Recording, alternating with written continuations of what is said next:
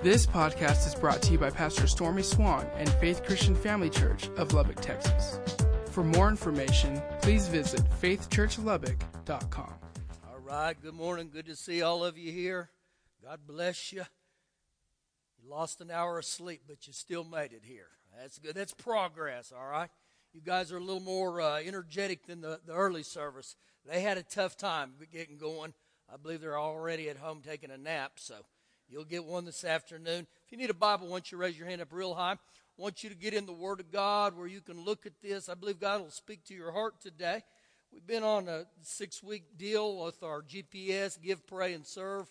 I was going to quit last week on the servanthood, but we just kind of felt like there were some things that I didn't end with that we probably needed to. So go with me to Ephesians chapter 2 is where we're going to begin today. I'm going to speak some truths into your life that I believe will pertain to every one of us in here today. Ephesians 2 is where we'll begin. You know, if you were here last week, one of our main texts was 2 Timothy chapter 1, verse 9. It says that he saved us, that Jesus has saved us. But he didn't stop there. He said, and he's called us with a holy calling, his calling. And he's purposed us with his purpose. And the last part of that verse says, and it's all by grace. And so we want to get into this a little bit deeper to understand this, that he saved us and he's called us. And he's called every one of us in here. Read with me starting in Ephesians 2, verse 8. For by grace you've been saved through faith. For by grace you've been saved through faith. What does the word grace mean? The word grace means an unmerited favor or unmerited kindness. In other words, I don't deserve it. And when we talk about the grace of God is a force, it's a verb. The grace of God is a noun, it's favor. But it says right here that God has graced us, that God has empowered us. One of the means of grace is that it's the Holy Spirit's operational means. In other words, that's the way God starts working through us. So it says here, he saved me through grace, by grace, through faith. And when we see there through faith literally means that I trust God. I believe God will do what he said. So God saved me. And by grace, I believe he did that. And so the same way that I give my heart to Jesus is the same way grace operates in every venue of my life. And so when God saves us, it's by grace. And when God calls us, it's by grace. That it's just not a saving grace, it's a sustaining grace. That he'll keep gracing you and keep gracing you. Now, I encourage you to let this be part of your prayer every day. To say, Father God, I welcome your grace today. I welcome your grace in your occupation. I welcome your grace as a man or a woman. I welcome your grace as a daddy or a mother. I welcome your grace as a husband or wife. Grace me, Father God. And I believe he loves that prayer. So we see here it says, for by grace you've been saved through faith, and that not of yourselves, it is the gift of God. Not of works, lest anyone should boast. And so we're not saved by our good works. The only way I become saved is it's a gift from God that I receive it. And when I receive it, I can't pay for it. I'm saved by grace. I'm not saved by works, but I am saved for works. Now, there's a difference. I'm saved by grace, but not by works, but I am saved for works. That I'm called to do something more than just salvation. How do we know that? He saved us, and he's called us, and he's purposed us. If we were just saved just for our own security of eternity for every one of us, then the minute you got saved, God would say, let's get them out of here. Let's send them to heaven. But he doesn't do that with us. And when we talk about that he's even purposed us, part of that is me and you are called to be God's hands. We're called to be his feet. We're called to be his voice. We are to be God's expression right here on earth that shows people God loves you. Now look at verse 10. This is really interesting here. For we are his workmanship. We are his handiwork, And so when you read, I'm his workmanship, for what? We'll keep reading. Created by Christ Jesus for good works. You are his workmanship, created for good works. And so that means that I'm to be busy within the kingdom of God. I'm to work for the Lord's behalf. And we go on there in this verse, he says, and good works which God prepared beforehand that we should walk in them. That we should live in those good works, that we should actually be doing something. And so salvation is so far more than just me giving my heart to Jesus. That's the beginning point. That's a great point. But that's not the ending point. Now go back into the back of the Bible to Revelations chapter 3. Revelations chapter 3. And as you're turning there, there's three different types of people within the church. There's what we call the drop-ins. And they just kind of slip in and slip out. They're kind of like a stealth aircraft. You just never see them. The next ones are what we call absorbers. And the absorbers are the ones that come and say, what can the church do for me? What does the church offer for me, for my family? But the last one is what we call the contributors.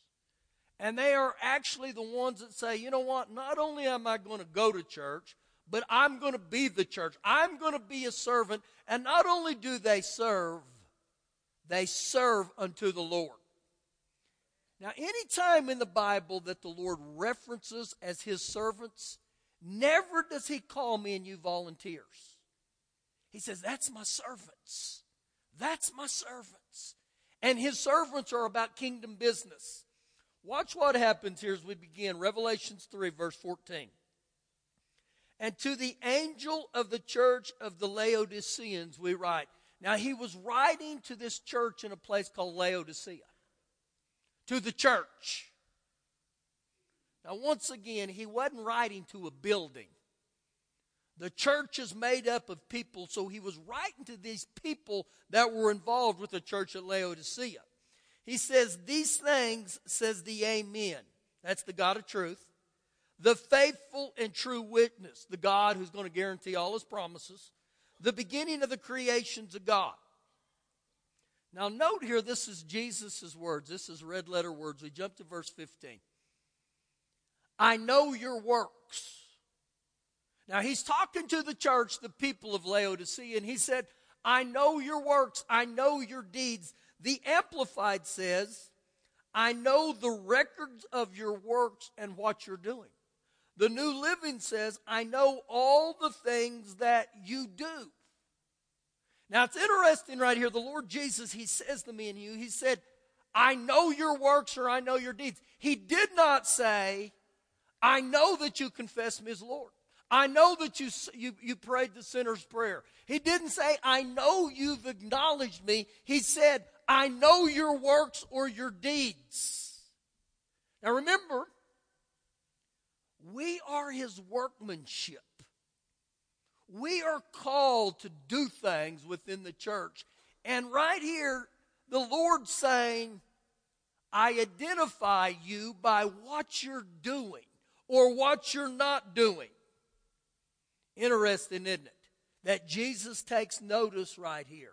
He goes on to say, I know your works, that you are neither cold nor hot. I wish you were cold or hot. I wish you were one or the other.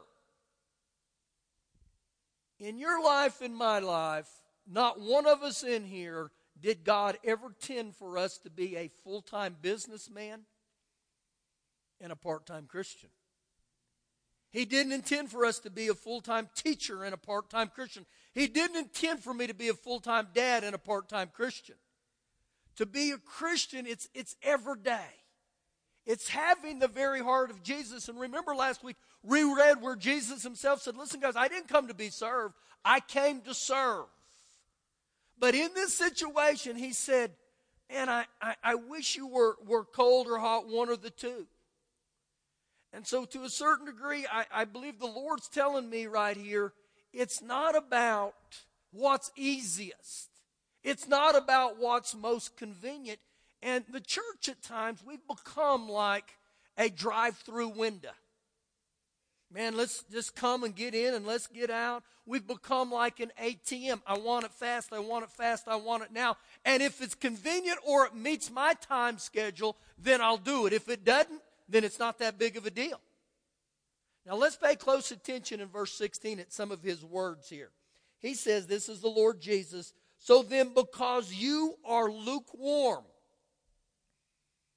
He's talking about spiritually. And I can't make lukewarm synonymous with normal. It's not.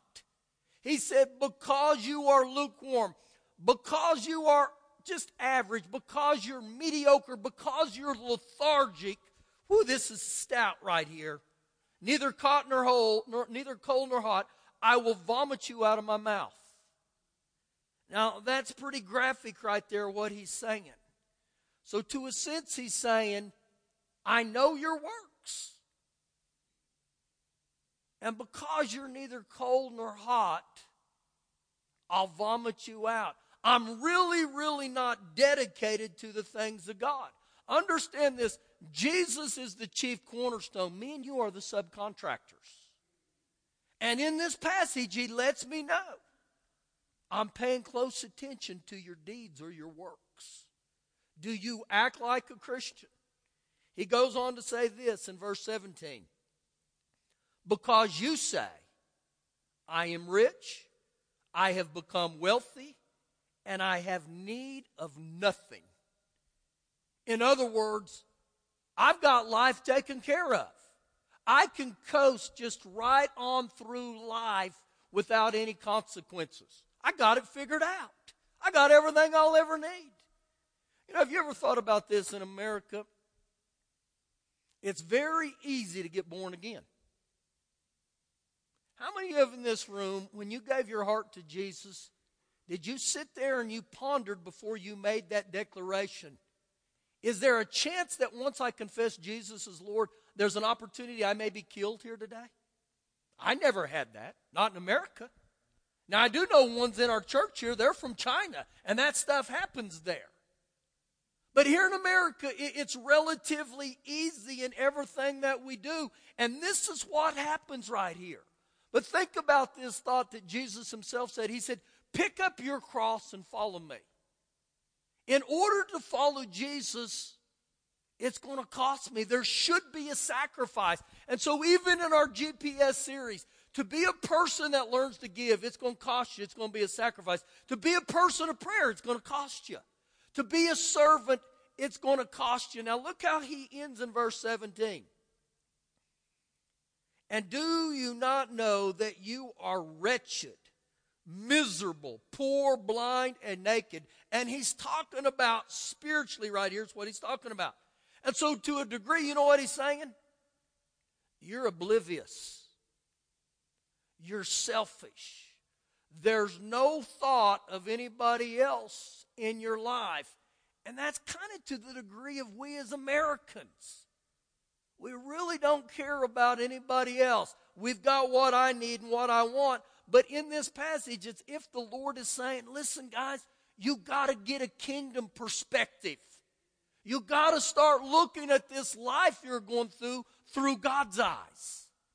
And in God's eyes, you know what he sees? He sees people. And people that are going to hell. And if it bothers God that people are going to hell, it should bother us. Now jump with me to the book of Luke chapter 9. Luke chapter 9, and we're going to dig in this a little deeper. And so you begin to hear the different things we've already talked about this morning. That we are his workmanship. Created for good works. And then Jesus himself tells us, I know your works. I know your deeds. I know what you're doing. And so it's if he's saying there's got to be a shift within us where we become kingdom-minded. Whatever it takes to become kingdom-minded. Luke 9, and I'll begin in verse 57. In my Bible, the subtitle of this right here is the cost of discipleship. The cost. Kingdom work is not free. I mean, it's going to cost you something. It's going to cost you your time. It's going to cost you your energy. It's going to cost you your resources. So we begin in verse 57. And now it happened, as they journeyed on the road, that someone said to him, Lord, I will follow you wherever you go. Now I want you to catch one of the words there and there. He said, I will follow you. He said, I'll follow you. See, it's one thing to say that to the Lord, and it's another thing to actually do it. And so this first guy that Jesus deals with here in verse 57, he talks about this. He has good intentions, but he doesn't really count the cost. Jesus says to him in verse 58, foxes have holes and birds of the air have nests, but the Son of Man has nowhere to lay his head. Now what he's talking about here is this young guy who popped off and said, I'll follow you. The enthusiasm that he had, it faded away. And Jesus responds to him, and he basically tells him, he says, listen, buddy, you haven't weighed your options of what it means to abandon your material security to father me. And so that's where everyone we got to get. To follow Jesus, I got to weigh all my options. This is the first one he deals with. Verse 59. Then he said to another, follow me. But he said, Lord, let me first go and bury my father. Now, the reason this young man responds to the Lord and says that it was significant in a Jewish man's life that if he filled all the obligations to his father, including burial of his father, he would get a double portion of the inheritance. So when we look at this, it sounded good. And it was an okay thing. But really, the guy's intent was he had money on his mind, an inheritance. And so you look at a wording in here of this phrase. It says, let me first go. Let me first go. So literally what he's saying is, I want to make sure my plans and my desires are first, not yours, Lord. But pay close attention what the Lord says back to him. And Jesus said to him, let the dead bury their own dead. And just stopping right there, you could say, wow, Jesus was hard. He was harsh. He was really insensitive. But look what he ends with. But you go and preach the kingdom of God. And so when you read this, Jesus is actually telling him, listen, buddy, loyalty to me and the kingdom of God must be over everything else. It's going to cost you. Matthew 6:33 says, seek first the kingdom of God. Seek first the kingdom of God. When it comes to my giving there in Proverbs 3 verses 9 and 10, it says, honor the Lord with thy first fruit. And so you begin to see the pattern with God, that God plays second to nothing, to no one. Even in this situation, and here he was saying, listen, buddy, you got to waiver the cost of servanthood. Putting me first in the kingdom of God is above everything else. And some of us in here right there immediately say, whoa, I don't know that I'm ready for that. This is what Jesus is writing. This is what Jesus is telling me. Now look, he goes to the third analogy here. And another also said, Lord, I will follow you. He said it. I'll follow you.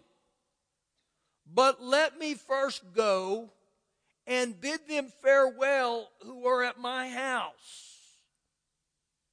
Now, this man was close to people in his house, whether it was his family, his friends, or maybe he even had a girlfriend. And he said, listen, Lord, let me first go tell all them bye-bye. But look real close at Jesus' response to him. But Jesus said, no one, having put his hand to the plow and looking back, is fit for the kingdom of God. So when I read this here, Jesus confronts him and he says he demanded his undivided attention.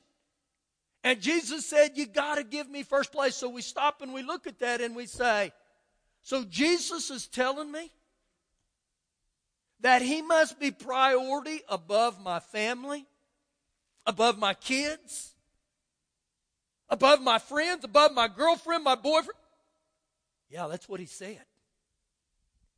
And He ended with an incredible phrase that says, if you can't do that, you are not fit for the kingdom of God. You're not suited for the kingdom of God. But once again, Lord, I want to serve you, but I want to pick and choose. And when it's convenient or I agree with it, then I'll do it. But if it's not, I'm not going to do it. And Jesus right here says, buddy, if that's the way you're going to live, you're not fit for the kingdom. Now, He gives us some really, really stout sayings. I'll vomit you out. And then right here He says, you're not fit for my kingdom if I'm not first, if I'm not priority.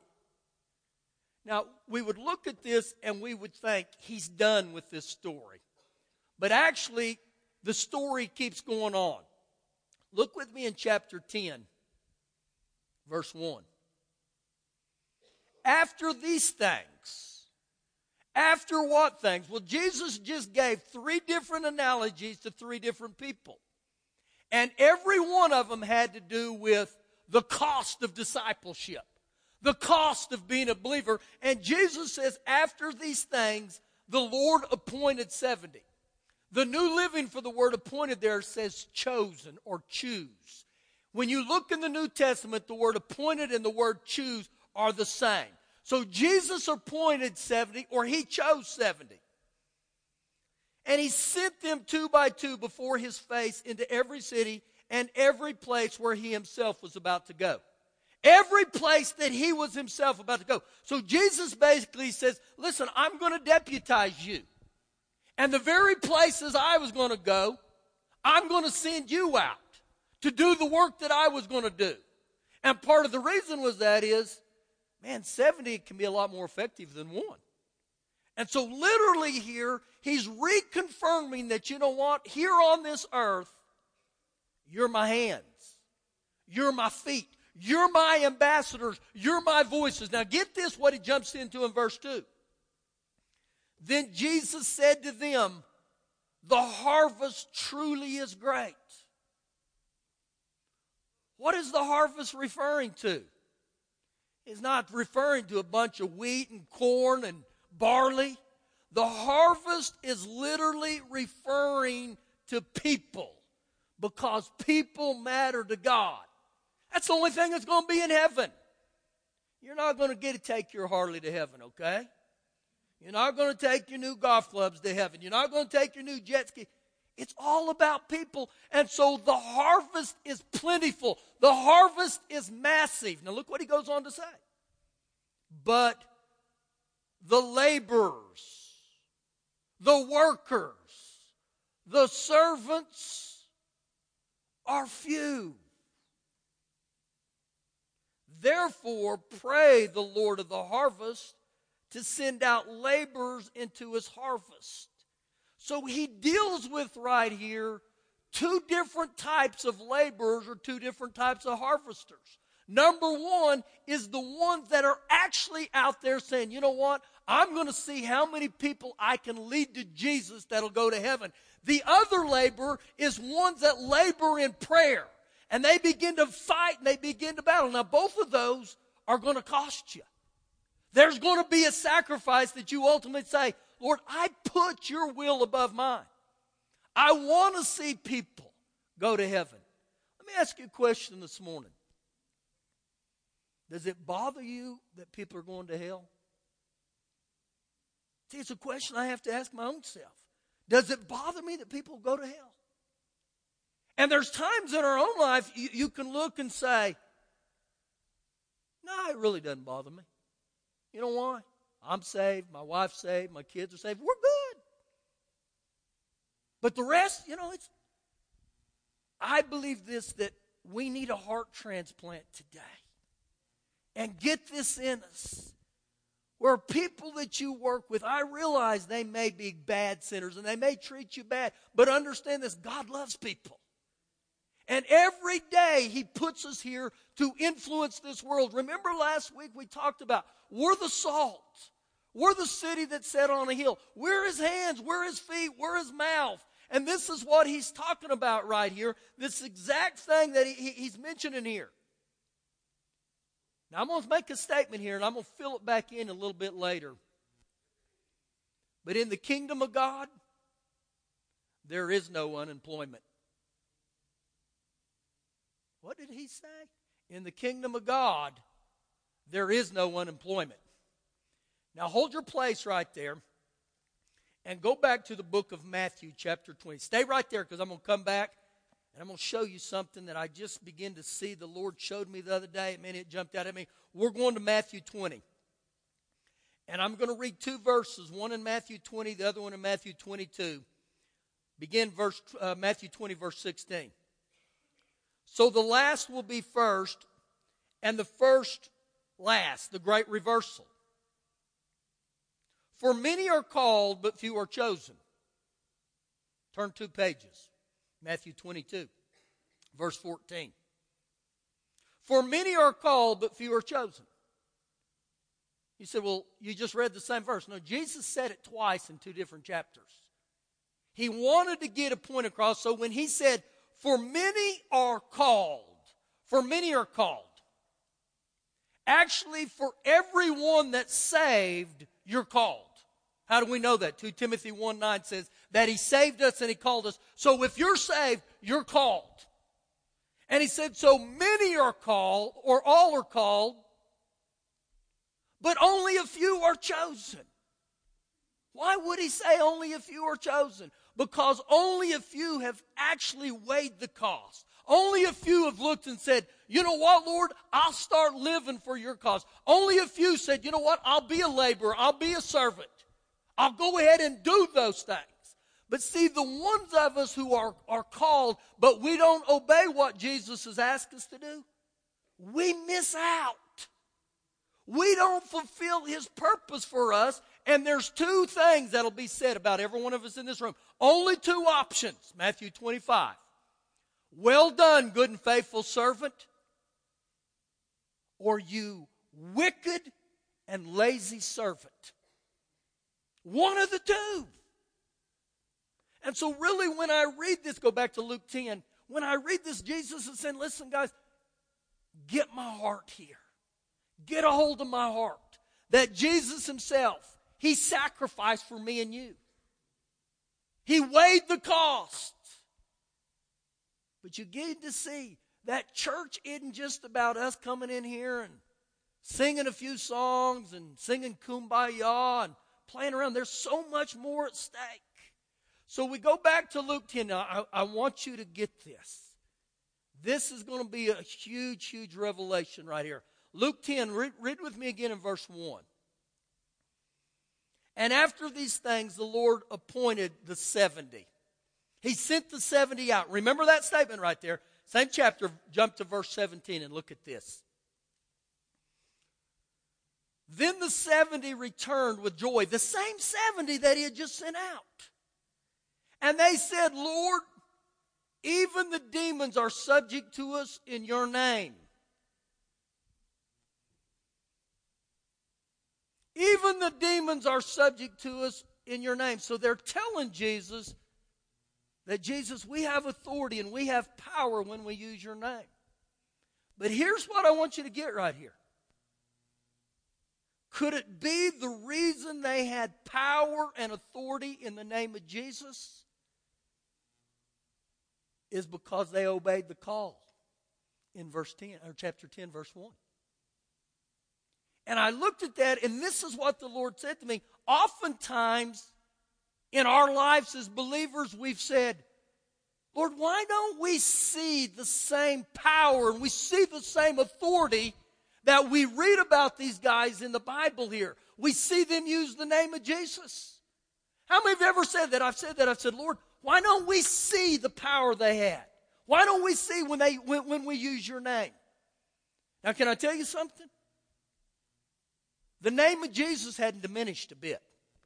The name of Jesus is still as powerful as it's ever been. Actually, Philippians 2 verses 9 through 11 said it's the name above every name in heaven, earth, and hell. It's a lot better than MasterCard or Visa. I'm telling you, it's good worldwide.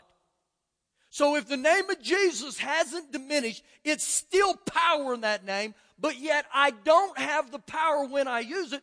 Could it be because I never call or fulfill the call as a laborer? I want to sit on my blessed assurance and do nothing. Ooh, sorry, I got your attention. I don't want to do nothing. But when it comes time to have the name of Jesus, I want the name of Jesus. So Jesus, I want you all in, but I'm not all in. Woo. Now you talking about wringing me out for the last few days. I have to locate my own heart and say, is this me? Do I play church? Do I play games? Or am I actually living like a sent one that says, you know what, I want to live different. I want to leave a mark on this earth for the kingdom of God. I don't want to leave a mark on this earth that says, you know, old Pastor Stormy, he died a billionaire. He died famous. The only one I want to be famous for is Jesus. But in order for that to happen, I got to have a heart transplant. And so we jump back to almost everything he said today. Am I lukewarm? Am I lukewarm? Am I selfish? Am I literally oblivious that people are dying and going to hell? Go with me to Psalm 92 and we'll end with this. Psalm 92. Wow. Now as you're turning there, I made a statement a minute ago and I said, there are no unemployment in the kingdom of God. Let me take that a little step further for you. There is no unemployment benefits in the kingdom of God. What do you mean?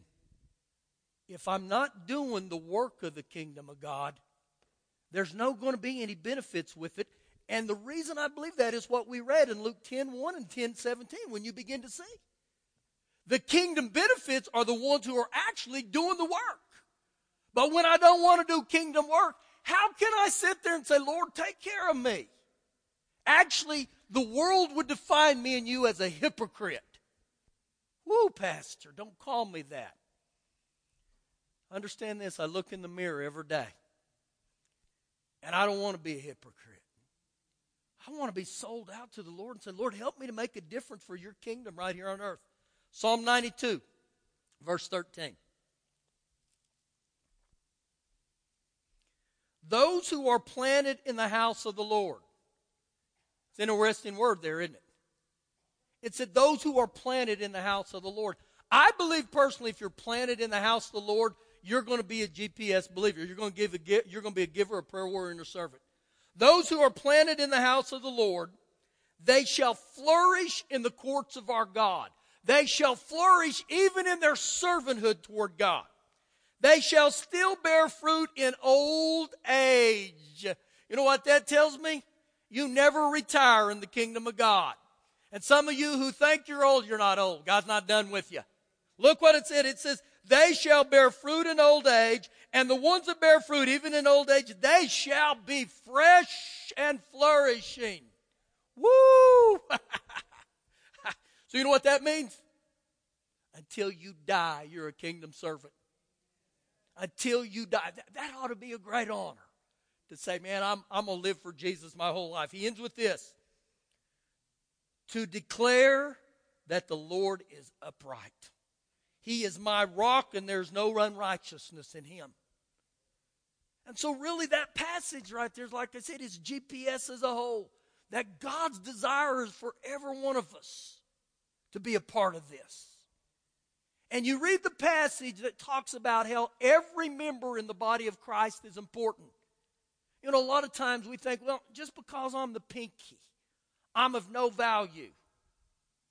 Well, I thank God I got this pinky. I don't know, is there anybody in here who's ever lost a finger? I know Chandler's. Chandler here today? Anybody here lost a finger? I don't mean that ugly. I'm just using it as an analogy that, you know, a lot of times we don't think this little dude's very valuable, but I'll guarantee you the day you lose it, it changes your life.